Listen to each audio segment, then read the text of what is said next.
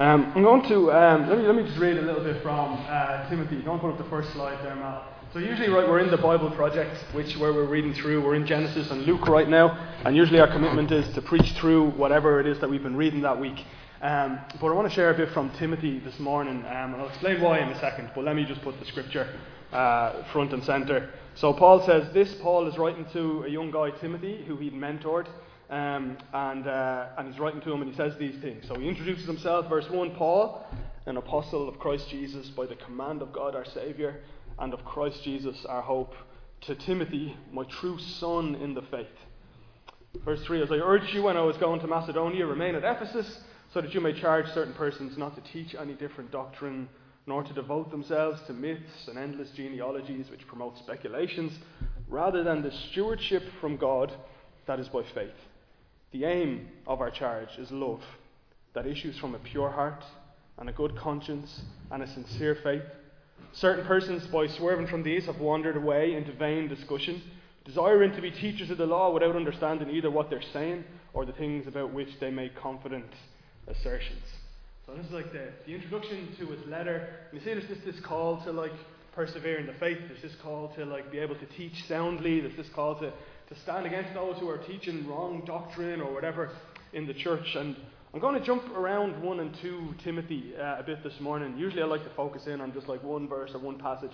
But I'm going to jump in around it a little bit for two reasons. One, I feel there's two aims to this sermon. One is to call us to maturity out of faithfulness to Christ and the love for the other. And the second is to look at the role of the Word of God in pursuing that maturity. Now the reason I'm in Timothy rather than being in John or in Genesis or in Luke or in Genesis like we are in our Bible reading is in that week between Christmas and New Year's I was going back over my journals, right? So I spent time with the Lord each morning, and I usually write. So I'll be reading the scripture or whatever, I usually write down stuff. And I was looking back just at a year's worth of those kind of morning meetings with the Lord and the things that he'd been saying. And back in June or July, I came across this thing I'd forgotten about. It was when I was away in holidays, and we were reading Timothy at the time. And I had this dream, right? Now, I'm not one who I'm not the dreams and visions kind of guy, right? But I had this dream so much I woke up from the dream and I wrote it down. And in the dream, it was like, do you ever have an anxiety dream? Do you ever have that dream that it's leaving cert maths, exam paper 1 or whatever, and you wake up with the relief that I'm not actually doing my leaving cert again, or whatever the anxiety. If you're in work and you haven't finished a project, or there's something that's there. But my anxiety dream, which may be telling, is that I was sitting in church and I was getting up to preach and I had no sermon written, right? And it was the worship songs were playing, and I had a notebook and I was sitting here and I was scrambling to write a sermon, right? In the countdown before the song's finished. And I pulled together, in my dream, a sermon on this topic, right? On maturity. And I forgot all about it until I read it back in my journal. I got up in the morning and I wrote down the dream, and I wrote down the content of the sermon that I'd preached in the dream, right? And I was like, maybe the Lord wants me to preach that. I thought maybe that would be something I'll preach in church. But then something distracted, or we went on to the next thing. But looking back on my notebook, I felt, well, maybe the Lord was in that. Maybe there was something that he wanted to say to us, and I missed it, or I bottled it. Because it was kind of a tough sermon. Turns out I'm a lot more tougher a preacher in my dreams than I am in real life, right? It was kind of some rebuke in it, but in a challenging kind of way. And so what I wanted to do was to look back on that, and I'll just share with you. So the guts of the dream was this, right? It was about the responsibility of those of us who've been Christians for a while to model behaviours that other people should copy. That was it, basically. About the influence that we can and that we should have on others as followers of Jesus, especially on younger people. And the illustration I used in my sermon that I wrote down after was the example. We were on holidays with Penny, and we just found, you spend a bit of time with Penny and you use a word that you probably hadn't used before, or that's unfamiliar to you, and then the next day you hear that repeated back from your child. Just this influence that the things that you say, the way that you act around people, especially around your children, that they mirror it back to you. I see that in Penny, our little girl, all the time. Yeah, we have a friend, Deborah, who used to always be like, "Why does Penny look at me like she's judging me?" She looks at me like Rob Duff looks at me. Like, which isn't a good reflection on me, right? That I was looking at someone like I was judging it. But or last night we were off in our friend's house playing some like board games, just around the table playing board games. And Penny got real like super competitive and super pedantic with the rules and super. But it was like looking in the mirror, right? It was like that's me, and it was like not nice to see some of that stuff, right? It's not Patrice, no. But it's just, you know, like, so she picks up my behaviour, she picks up my mannerisms, and the question was this, and when I was in that little sermon I wrote in my dream was like, if somebody was to imitate your life, what are the things that they're going to pick up as a family? Paul writes to Timothy, my true son in the faith. Like, that's what he opens with there. He's like his child. And Paul calls some people at different times. Like he says to the Corinthians, he says at one stage, he's like, imitate me as I imitate Christ. The boldness of being able to say that, yeah? The confidence of being able to say, like, could we say that out loud? So if somebody's new to the Lord, somebody's just come to walk with the Lord, here, look, come alongside me, imitate me, and you're going to look like Jesus. Right? Like, there's a confidence, and I think we're meant to say that. We're meant to press to maturity, to the point that we could say that. And in my notebook, I wrote down these things that morning when I woke up after the dream. That if we're people of God, right, if we're the people of faith, we're a church who've relegated God to living within boundaries that we've defined, or we've settled for a life that's not full, that doesn't just affect us, but it affects the people who are coming after us. And it affects the people who we're meant to mentor, the people who we're meant to father, the people who we're meant to raise up. If we're people who only like read the word when we feel like it, but we're not consistently in it, if we're just content with being Sunday Christians, if we're not living in God-honouring relationships, if we're not responsive or looking for the moving of the Holy Spirit, if we're not serving in the church, but we're just being served by the church, if Jesus is Saviour in your life, but not Lord in your life, if we're not financially obedient to the Lord, if there's all of these things, if you raised a kid in a home that they were the attributes, what would you expect that kid to look like, or to grow up looking like? They're going to pick up the same things. And so there was this challenge from the Lord, like I said, a bit of a rebuke or a warning. It turns out I'm like David Wilkerson in my dreams when I preach, right? And there's a boldness to be like, this is what the Lord might say to us, right? In love, because he wants to call us to maturity, he wants us to grow, but he also wants others to grow based on your growth.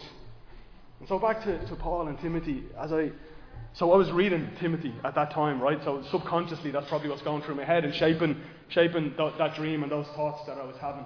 And I read it again over the last while, and I just see again and again in it this fatherhood that Paul has. Like, he opens up to Timothy. Paul didn't have any kids, but he opens up to Timothy, my true son in the faith. And as you read through the letters, they're filled with this fatherly affection. He really wants to encourage Timothy. It's like Paul's been through stuff, and he knows Timothy's going to face some of the things that he's faced, some of the persecutions he's faced, some of the suffering he's faced, some of the challenge that he's faced as he's looked to be true to the word, and he just keeps calling him back to it. You know, he's like, fan into flame the gift. Don't forget, don't let anyone look down on you because you're young. Remember what the Lord has said to you. Remember how you were raised. Remember what he has for you. But it's all in the context of this. It's all in the context of the other.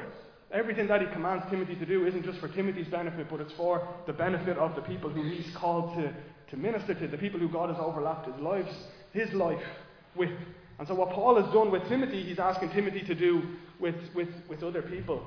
And I feel that's part of the Lord's calling on our lives, guys, to mature. Do you know Paul at one stage, right, so to the Corinthians, he's able to say, imitate me as I imitate Christ. To the Philippians, he's talking about being raised from the dead, like what happens after death and stuff. And he goes into like a bit of testimony stuff.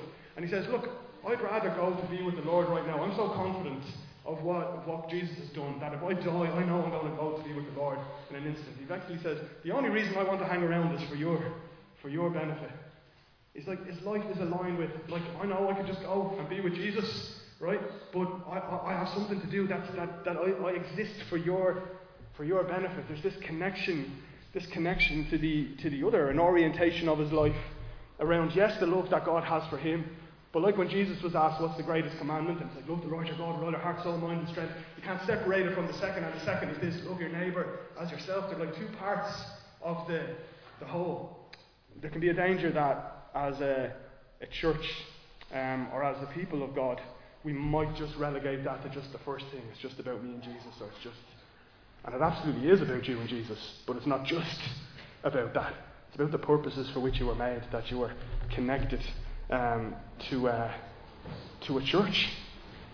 So, like Paul goes on, you'll see it in stuff. We put up the next slide now. In various places.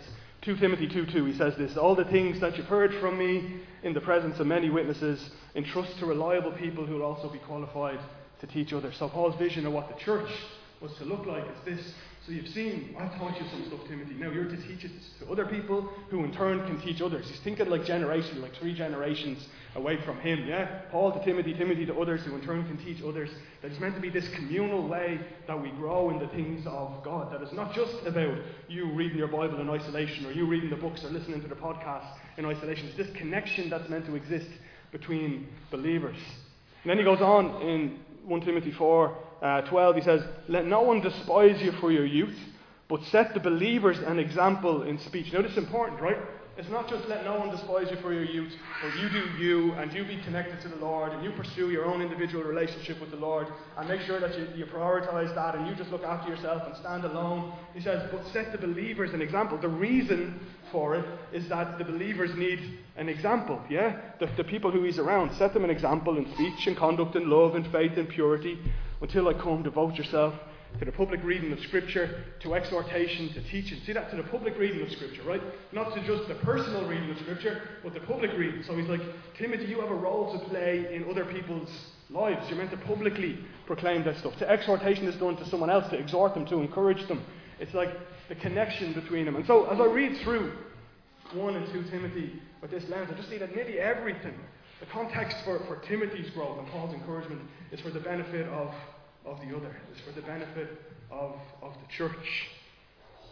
There's this charge to grow for the sake of others. And do you know, sometimes I was challenged myself, even like a bit convicted myself, because usually if I get up and I was to encourage you guys to pursue maturity, I would usually try and appeal to your own sense. I would usually try to appeal to what's good for you. Yeah? I was usually trying to be, look, pursue the presence of the Lord each day and you'll have more peace of mind, you'll have peace of heart. Pursue this and your relationships will be better. Pursue this and your finances will be better. Pursue this and, something that benefits you. That's usually my perspective on it, like in terms of trying to maybe sell it to somebody or convince you to give this stuff a go. And while those things are true, they're missing the bigger picture. And I think they might be more of a product of the individualism of the world that we live in than they are like a true reading of what Scripture says. That maybe look at Scripture and see it through this lens, this assumed set of beliefs that I have, that I'm immersed, I've been raised in a culture that says really it's about you, Rob. You need to do what makes you happy, what fulfills you. So maybe I'll engage in your life, but only to the extent that I feel fulfilled in doing that. It's probably not true love for the other that motivates, but love for myself. And so I'm a bit convicted around that thing, because in Scripture I don't see that appeal, I don't see that appeal to you look after you. I see the opposite. I see a Jesus who says, like, the greatest commandment isn't like love yourself, greatest commandment is love your neighbour as yourself. There's a connection between the two, not just love yourself. And it's the Jesus who says love your enemies. Jesus who commands us to be involved in other people's lives. A Jesus who didn't just stay by himself, didn't just stay in heaven. A Jesus who came and pursues and lives and sacrificially around us. And Scripture is clear on it, yeah. If you really look at it, it speaks about the church as a body, who all need one another. It speaks about unity. It speaks about loving one another.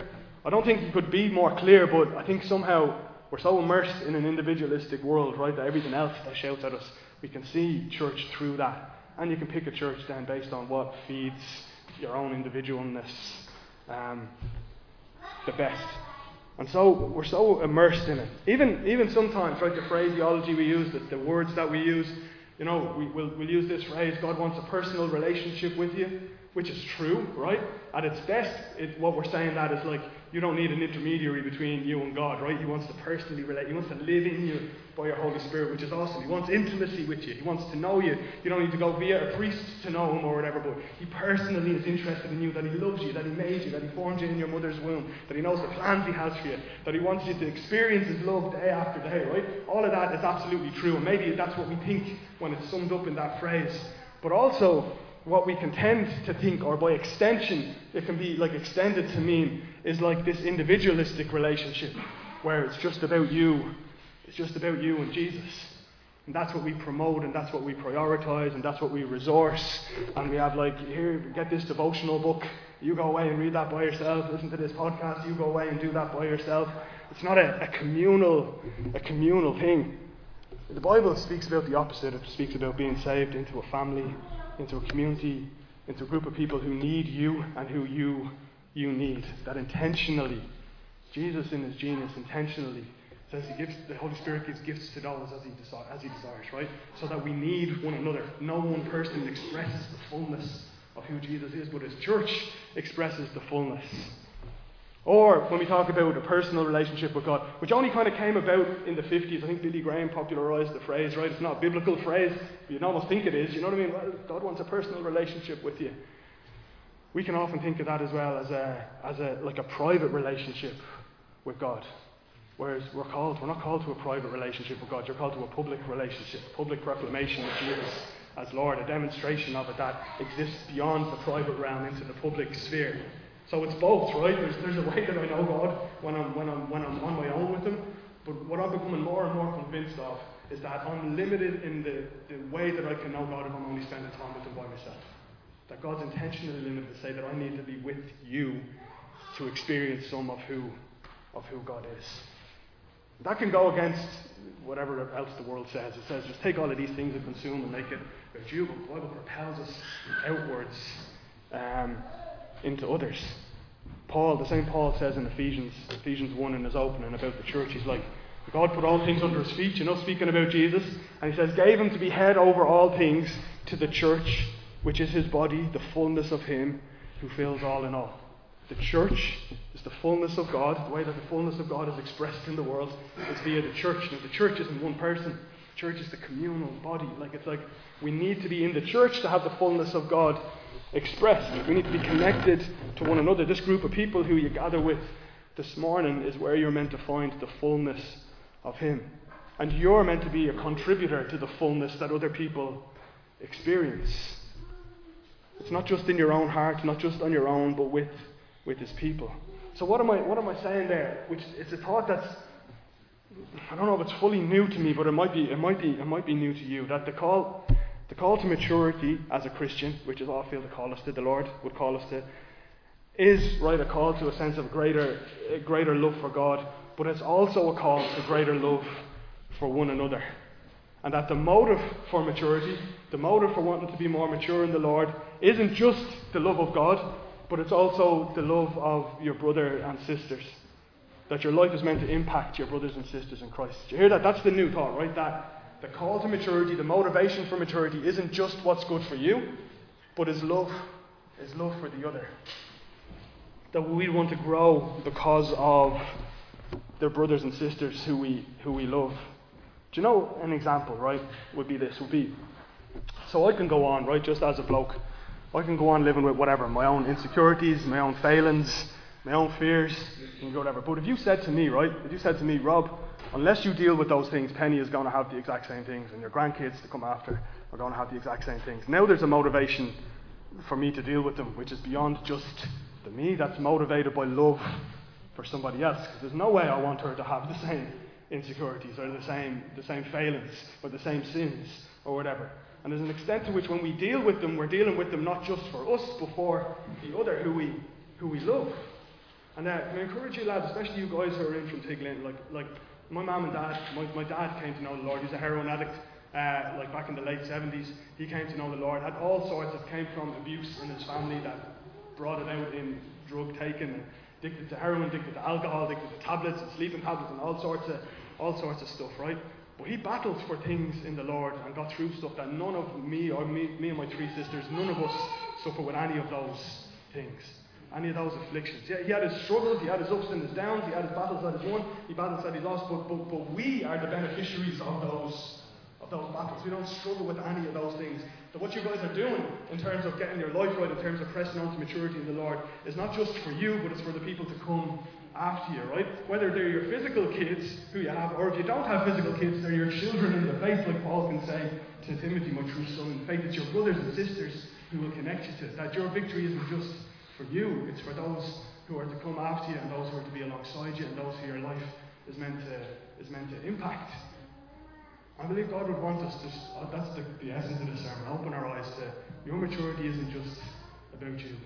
It's not just that you need to be good in the Word, right? It's that the person sitting beside you needs you to be good in the Word so that you can encourage them and build them up. Right? It's not just that you need to get past your sins, that the person beside you needs you to get past your sins so that you can be a truer representation of who Jesus is to them. Call them on, be able to say, imitate me as I imitate Christ, be able to walk together with the saints. The connection to the other, that's to be our motivation. The alternative, guys, is that if we're stagnant in our growth, if we just grow to this stage, we don't step into the things of God, we know we have gifts on our life, we don't pursue them, we know we have calls on our life, we just kind of leave them on the back burner. It's not just you set the ceiling for where you're going to grow, it's you set the ceiling for those who you're meant to impact with your gifts. They don't grow beyond you. Before you know it, you have a church that's dead, a church that has a low ceiling, a low expectation of what Jesus can do. Why? Because the mature, in inverted commas, in that set that low ceiling. Everyone else who comes into a space where this is the extent of what this following Jesus is about. We need to break through those things, not just for our own sake, but for the sake of those who are to come around, for the sake of the community we minister to, for the sake of those we love, our families, our friends, our work colleagues, the things that God. We shouldn't be able to say to people, come follow Jesus and be miserable like I am, right? We'd be like, come follow Jesus, imitate me as I imitate Christ, yeah? And to be the church, I believe that God would press it into us, to be the church that aren't hypocrites, to be the church that people won't look inside and say, well, I don't actually want what they want, but what they have. I don't want what they have, and what they have isn't all that great. That's what's at stake in maturity, is the witness to the world. How many people would you know that could look at churches and say, I'm not interested in what they're selling?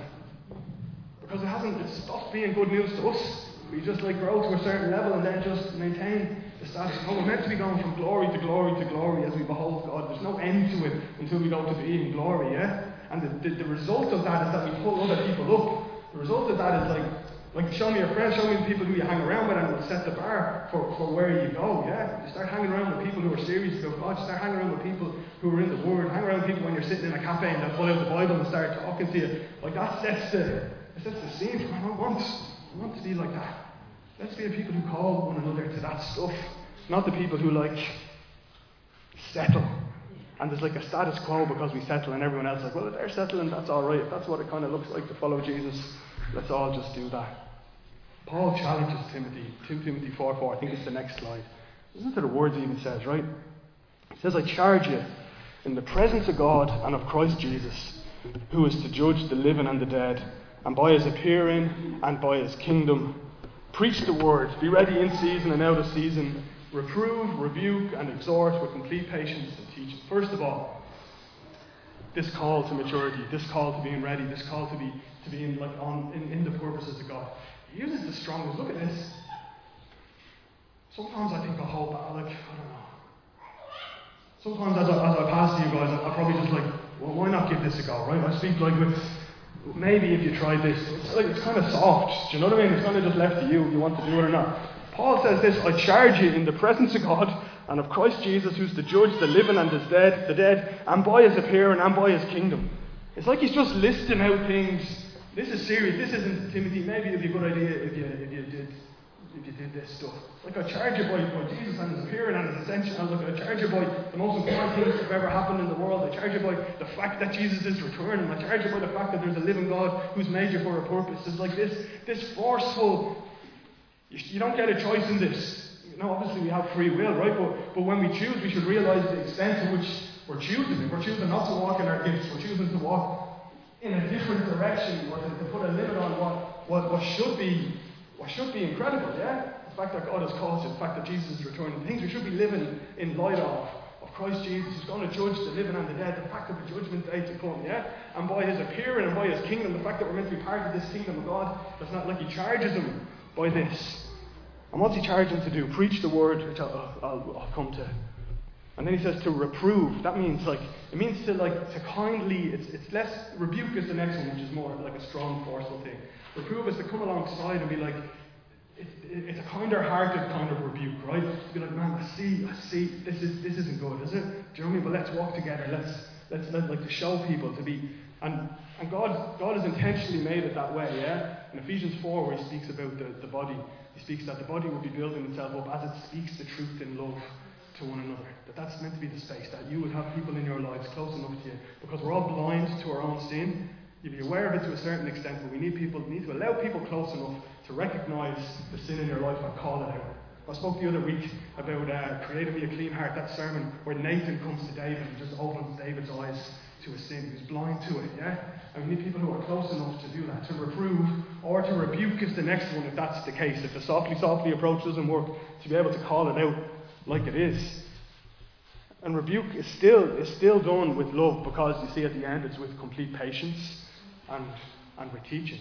It's not just the rebuker who's like sitting around, okay, now let me figure out what's wrong with Bernard so I can go and rebuke him. Do you know what I mean? Let me figure out what's wrong with Patrice so I can go and...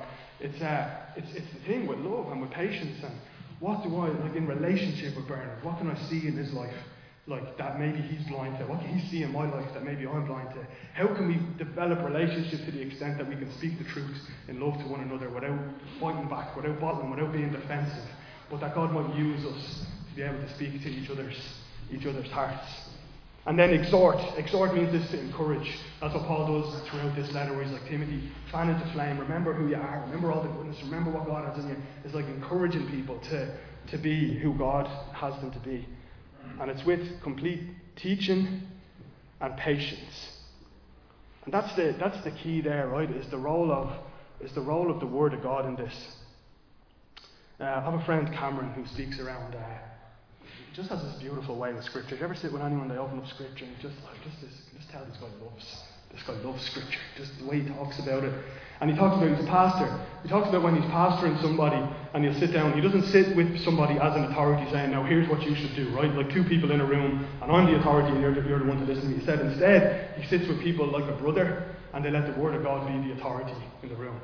They'll sit together and they'll open up Scripture. Like, what does Scripture say about this? How do we obey? What would it speak to your heart in what you're facing right now? It's like, with complete teaching means like relying on the Word of God to do what it can only do. And anyway, all of this stuff, do you see how it's other focused? Like the call to Timothy isn't only Timothy persevere, isn't only just, though that's there, but it's not just Timothy, you be faithful, you be true in isolation.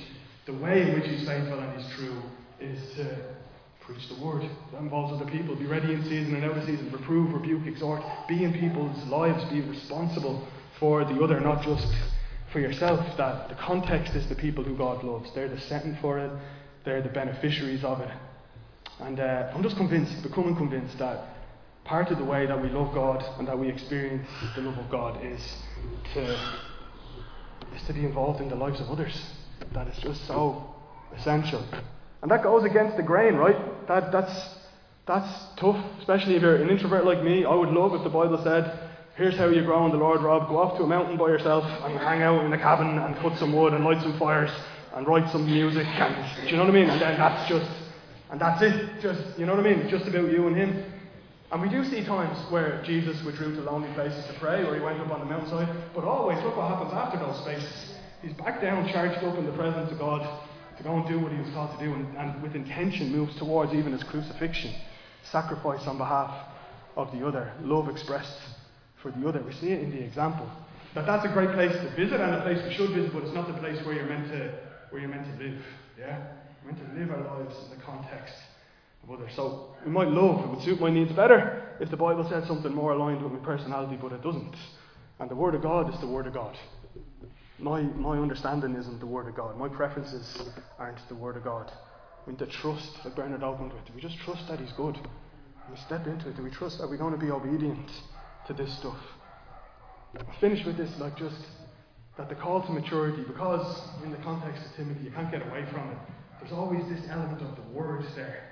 There's this connection between maturity and the Word of God. It's just all over the place. And I just encourage you guys, there's no greater tool that you have for growing in maturity than the Word of the Lord. And please don't let us be the people whose Bibles are dusty. It might feel like we're harping on each week, we're talking around the Bible project, get on, read the portions of Scripture. That's out of love for you, because I know there's nothing better you can do than first thing in the morning, open up Scripture. But like, your mercies are new every morning, what do you have to say? What are you speaking to my heart? What are you speaking to my life? Who do you want me to speak to? What do you want to, even just the point of surrender. You want to be a better husband, you want to be a better wife, you want to be a better worker, you want to be a better sister, you want to be a better brother. The Word of God will produce all of that. You want to be a better prayer, you want to be better in mission. The Word of God produces that stuff. It's living and active as we're in it. It produces it's more than just like a book that you might read about, workout plans, and then you have to put it into action. It's not just like something that you have to read and then apply, though we do have to apply it. It's something that as you're reading it, there's power in it to actually change and create new realities in your life. It has that creative power. Paul goes on in Timothy and he talks around all these different examples. People who've drifted away from the gospel. We opened up with some of it. They just get caught up in the genealogies and what's that? People not seeing the wood for the trees, opening up whatever numbers and I'm just going to get obsessed with this. Or people who get obsessed with Revelation, or people who get obsessed with different portions of Scripture, right? And they do that. What's the result when they get obsessed like that? It's not like being sent out into the world very often. It's like withdrawal, right? That there's a way that we can read it, but it doesn't. We're not allowing it to do what it's meant to do. It's reading it with obedience in mind, reading it with the love of God in mind, reading it with the other in mind, and that He changes our hearts as we do that. He talks about people, says days are coming when people are only going to listen to what they want to hear, and they'll just find teachers who tell them what they want to hear. Yeah? You can go on YouTube right now and just find somebody who says the opposite of this sermon if you want. You know what I mean? If you're challenged by it and you're like, man, you can just excuse it away. Go and find somebody who says the opposite and then align your heart with that. Talks about people getting just caught up in irreverent babble, just mouthpieces, just spouting off stuff, but there's no truth to it. There's nothing of God in it. It's even irreverent. It's like nothing about God. And all the while he calls Timothy to stand firm, recognizes the nature of our hearts and the nature of my heart, right? To chase distractions or the tendency to believe lies that more align with the kind of life that maybe I want to live, or the likelihood of people twisting and misusing Scripture for their own gain. All things Timothy experienced, all things we experience. My hope and prayer is that as we become people of the Word, right, as we're in it, that's why we have a daily Bible reading thing. It's like this daily practice. Why would I let a day go by where I'm not putting myself in the way of what God would want to say to me? I'm not putting myself in the way of the law of God. So that when these things come, the counterfeit stuff, you recognise them, not in some dry theological way, well, their theology is off because that's antinomianism versus whatever, but it's like that person isn't describing the God who I know. There's like this relationship with God that's developed in it. There's like alarm things go off and no, they're not. That's not Jesus they're talking about. Do you know what I mean? That's not God they're talking about, because it calls us to relationship with Him. In the Word, you don't just get to know about God. It's a tool God has given us that we get to know Him. And so he says this in 1 Timothy 4, 2 Timothy 4. Put it up there, Malachi, the last slide. I think he says this. But as for you, continue, verse 14. But as for you, continue in what you have learned and firmly believed, knowing from whom you learned it. Again, talking about this relationship, Paul with Timothy, you know who you learned this from. This is good stuff. And he says, and how from childhood you've been acquainted with the sacred writings which are able to make you wise for salvation through faith in Christ Jesus. And he goes on, all Scripture is breathed out by God, and it's profitable for teaching, for reproof, for correction, for training in righteousness, that the man of God may be complete and equipped for every good work. I mean, it speaks for itself. It's like, remember your life, Timothy. Remember the times that people taught you, what they taught you, how you've gone through. Remember those words, because all of Scripture is going to work together. It's good for correction, it's good for reproof, it's good for teaching, it's good for training you in righteousness, so that you can be complete, so that you can be equipped for everything God has called you to do. I'm so grateful for, I spoke about my mum and dad there, I'm grateful for parents who raised me to be in the Word. I was only talking to Penny this week, and I remember at around her age, I don't know what brought it up, but I remember at around her age I read the Bible cover to cover, right? We had this Bible that split it up into 365 readings, about 5 chapters a day. I remember 11 or 12, I think just read through and did that for a few years in a row. Remember the first Bible verse I ever learned was probably only about 5. It's from Psalm 119. It says this, I've hidden your word in my heart that I might not sin against you. From 5 years old. Great, my first memory verse, isn't it? I've hidden your word in my heart that I might not sin against you. And since then, there's just been a hunger for the Word. Yeah, there have been seasons where it goes dusty, right? I'm not going to pretend that I'm that disciplined. I'm not going to not up here to try and paint myself as being holier or better than anybody else. But I do have the confidence to say, in that regard, imitate me as I imitate Christ, yeah? Be in the Word of God. Be immersed in it. I pulled off my shelf this morning. So this is my Bible. When I was a teenager, this is a youth Bible. I remember it. I was flicking through it this morning. I remember the little notes in it. I remember like the character studies about people. I remember this. I put these off the shelf as well. This was my dad's Bible. My mum and dad both gone to be with the Lord. But look how battered it is. Look how much it was read. How many pages it turned. This is my mom's Bible. You open it up and you just see look how much stuff is underlined and notes in the margin, and it just speaks of a life, like a legacy, like a life of spent immersed in the Word. And I'm the beneficiary of that. I'm saying that to say there's people who got serious in the Word, and because they got serious in the Word, my life is different. My life is changed. What's the legacy that you're leaving behind, church? What's the legacy, Christian, believer in Jesus? What's the legacy? What's your life producing? That's the church you were meant to be. Paul can say to Timothy, things I taught you, pass them on. You can say to the Philippians or to the Corinthians, imitate me. That's who you're meant to be, church. It's the call to you to mature, to be able to say to those coming to faith, right, walk with me, learn from me, imitate me. And if that sounds mad to you, right, if that sounds crazy, like your life is not one that you'd want someone else to imitate, can I ask you, why are you settling for that? Why? Are you comfortable? I don't know. Just why? Why would you settle for that? If it's not, if you look at your life and you're like, this isn't something I would want for someone else, why settle for it for yourself? We should mature. We should mature in love, not just for ourselves, but mature out of love for the other. I encourage you, just be in the Word, church. Normalise taking it out over coffee. Normalise speaking about it. Don't set the ceiling of this is weird, this is awkward, and people think I'm being holy, or people so what? Normalise it. Be people who leave a legacy for others. Get into a home church where we've organised around this being the way of life that we live together, being in the Word together, knowing each other's lives, walking with each other, close enough to speak the truth in love, to reprove and exhort and encourage, and all of those kind of things. And I tell you, the big swathes in my life, right, the big turning points in my life have all been marked by Scripture, have all been marked by times where God spoke to me in reality in something that either called me into new things, that either transformed my life, that helped me overcome sin. I can tell you the big swathes in my life marked by Scripture. I can tell you my story marked by Scriptures that shaped it along the way. Just get into the Word, press into maturity. Like I said, get into a home church where there's a closeness, where it's not you're sitting in a room and one person's talking at you, trying to tell you to do this stuff, but what if our lives look like we're overlapped to the extent that we're encouraging or walking with each other in this? This is what we're committed to. This is how we're shaped. We're mutually accountable and practicing the ways of Jesus together as a family. We're growing in love for one another. I was chatting with Bernard the other day, and he reminded me of John Eldridge saying this is a while back at a men's group, and John Eldridge phrased it this way: it's was it maturity, or he says basically this is strength on behalf of others, strength on behalf of the other. That your purpose, guys, is to have an impact beyond yourself, and the kind of rebuking truth is that your life as it is right now will have an impact on others, regardless of whether it's mature or not. It leaves a legacy to those around you. It leaves a legacy to those coming up after you, coming up alongside you. What's that going to be? I believe God in love and in mercy would call us into maturity, into picking up the things that we put down, into getting serious about the things that we haven't been serious about, and into being mature, fully mature, so that as a body, we can equip. Remember these words that it's not just you need to be mature in the Word because it's good for you. It's the person sitting beside you and in front of you and behind you and living beside you and you share life with. They need you to be mature in God.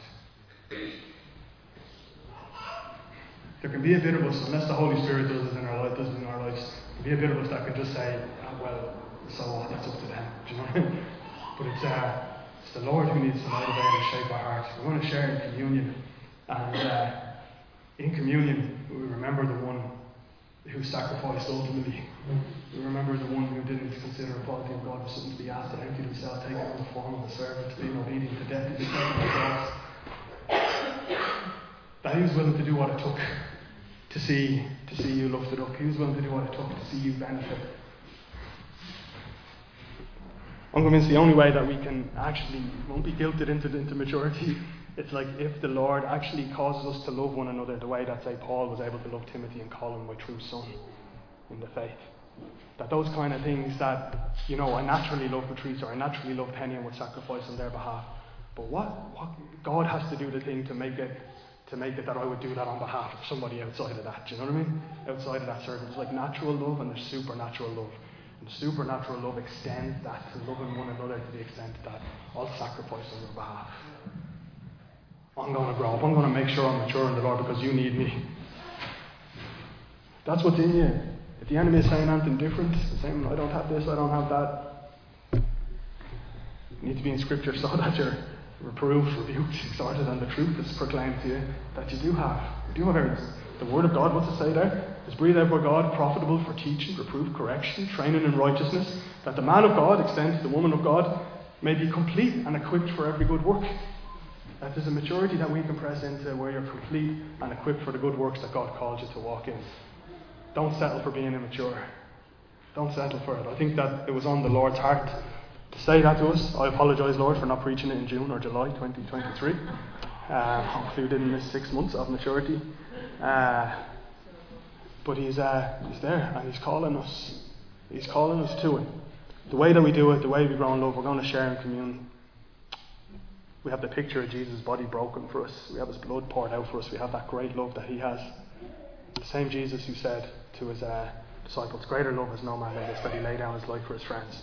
The same Jesus who said to them, the way that I've loved you, you're to love one another. This is how they're going to know you follow me. Because you're going to love one another the way that I loved you. He lays down His life. He will call you to laying down your life for one another. He will call us to deep love. Even the picture we share, I know it's like little pre-packaged COVID things we had there, right? But the picture, the original picture, He breaks off a loaf. You get a bit of the loaf. You get a bit. It's one body. It's this picture of unity.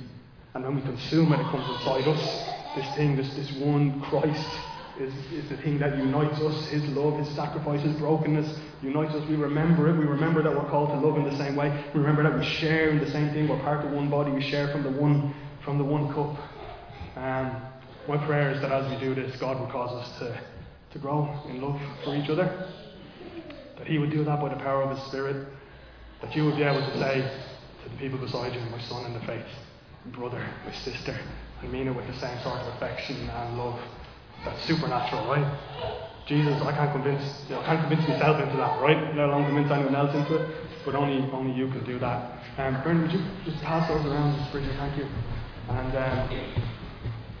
I'll pray. And I don't know, just by way of having the space. Malik, if you get ready, would you play that last song that we just played? Because that spoke around Jesus. Jesus, have it all or take it all, or you are my all. Some of the words were something like that. And I pray, Lord, as we come to your table, we remember first of all, Lord, that you gave it all. You didn't hold anything back, Lord. Not even your life, Lord, to that extent. And as we share in this bread, as we share in this cup, we remember your sacrifice and we proclaim it, Lord God. We remember your covenant. We remember what you've done to make us right with you. We also remember that extends to making us right with one another, to reconciliation with our families, with our brothers and sisters, to unity. We remember as we take it that we are one and we partake in one thing and we share in one thing. We remember that that's the reality in heaven, that you live in each of us by our Spirit and you unite us. But we pray that it will become our lived reality here on earth. We open up our hearts for you to shape and change them, Lord. If there's been conviction or challenge this morning, as we take of this, we remember that conviction and challenge comes right alongside the grace to actually change. And the way that we do it is by you changing us from the inside out. So, Lord, there's no condemnation, and we receive no condemnation, but we do listen for the conviction of the Holy Spirit that would lead to us being changed. And in this moment, as we know in our own hearts how we're meant to mature, we know where we've dropped out of the race, we know where we've dropped the ball, we know where we've not treated our gifts and what you've called us to do as something holy, but instead as something optional. We repent and we receive your forgiveness because of what you did on the cross, and we also receive your grace to obey, to step back into the race, to pick back up the ball, to step into our gifts. And would you cause us to love one another, and would you cause us to mature for your glory. As we finish, take the bread and the cup whenever you want. We finish with this worship song. There's an opportunity to just respond in your heart to whatever the Lord might say in this. Amen.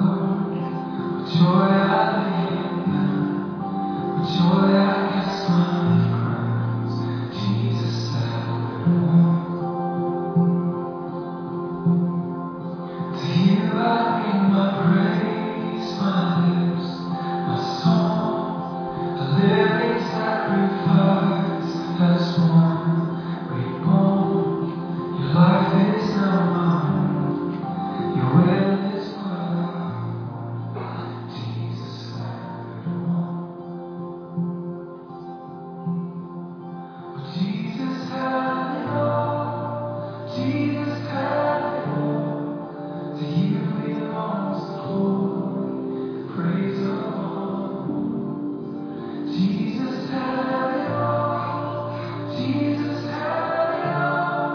Blessing